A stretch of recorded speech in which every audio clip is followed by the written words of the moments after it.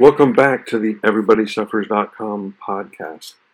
I'm Carl Brown. Everybody suffers, so how can I pray for you? My hope is that through this podcast, I can help you make sense out of suffering so that either you experience consolation or you can share consolation with others. Today's episode is about praying prayers of thanksgiving. This is the third episode in a series of 5 about different types of prayer, and I'm looking forward to sharing this episode with you. This episode is sponsored by Our Lady of Kibeho. Kibeho, Rwanda was the site of the most recent major church-approved apparition of our Blessed Mother, where she predicted the genocide of 1994, 10 years before it happened, and she asked us to pray the rosary every day because the warning that she gave to Rwanda was the warning for the whole world. So what will you do now? Will you pray the rosary every day as she asked, or will you one day regret not having done enough to prevent what she warned us about?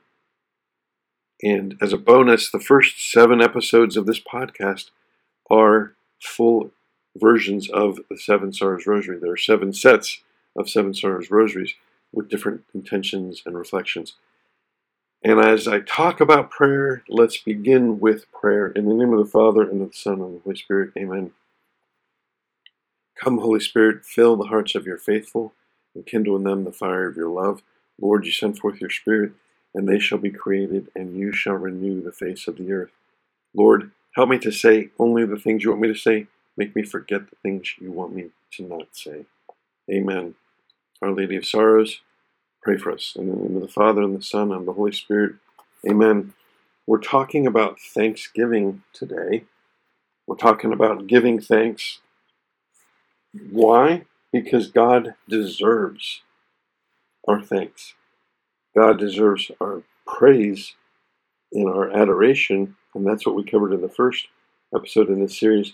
But God deserves us just acknowledging His greatness and what He's done for us. A couple of the things that can really railroad your life are self-pity, resentment, anger, fear. Fewer things than those can railroad your life. Those are the poisons of the human experience. And gratitude is the antidote to all of those. Gratitude is the antidote to anger. You can't be angry when you're grateful. Gratitude is the antidote to fear. You can't be afraid when you're thanking God for your very existence. Gratitude is the antidote to self-pity and resentment. Begin with gratitude. I say this to my kids a lot. Begin with gratitude. Even in the evening examen prayer, we should begin with gratitude. Jesus did it. Jesus gave thanks to God the Father. In John 11:41, he said, I give you thanks, Almighty Father. In Luke 17, when Jesus healed the 10 lepers and only one of them came back, he said, where are the other 9? The implication there is that we should give thanks to God. That's Him teaching us to be thankful.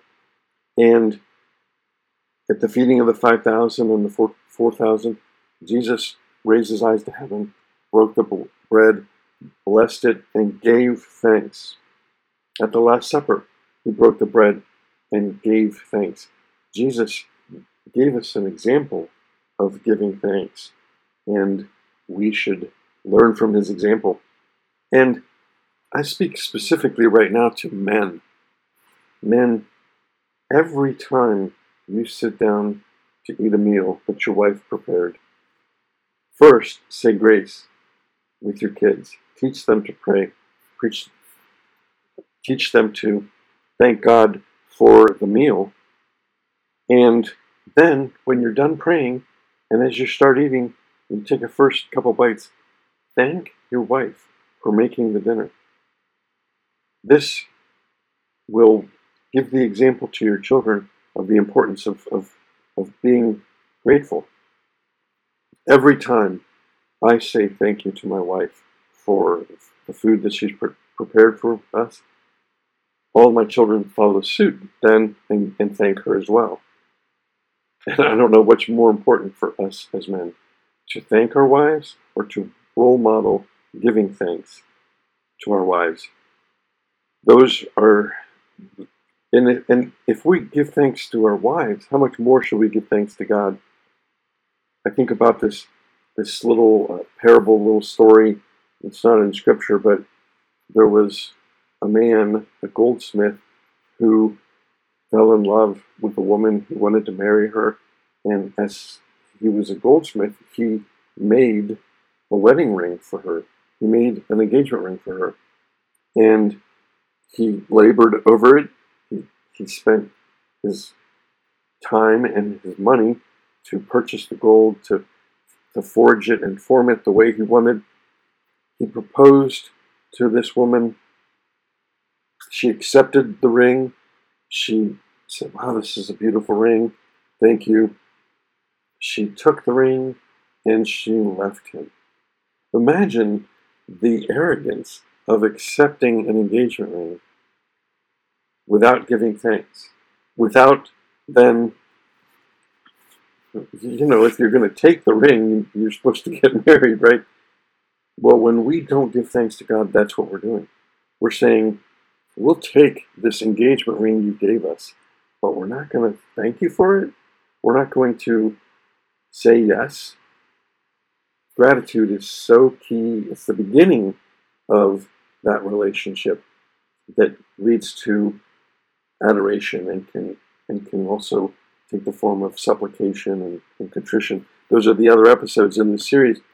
Gratitude is so important. The only reason I started with adoration is because it starts with the letter A, and it forms the mnemonic of ACTS, acts: adoration, contrition, thanksgiving, supplication. But thanksgiving is preeminent among the prayers that we should be offering to God. And the example, or the proof of that, is that our worship itself is called thanksgiving. The Eucharist, the word Eucharist is Greek, and it means thanksgiving. That's how important thanksgiving is as a prayer.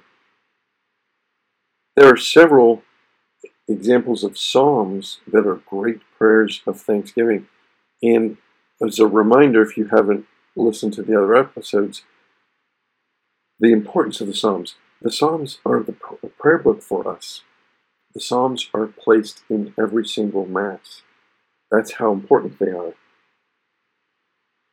There's a gospel reading at every Mass, but there's not always a gospel reading from the Gospel of Matthew or Mark, but there's always a psalm in every liturgy. That's how important it is. And here are 4 examples of great psalms of thanksgiving. Psalm 34, Psalm 92, Psalm 100, and Psalm 118. When my kids were younger, I started to include the Psalms in our evening prayers as a way to memorize them. And here are a couple that we memorized, and I'm so glad we did, because now they're in my mind forever. Psalm 92.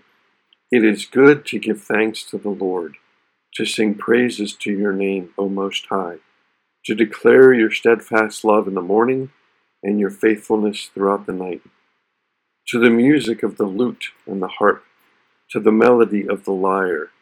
For you, O Lord, have made me glad by your work.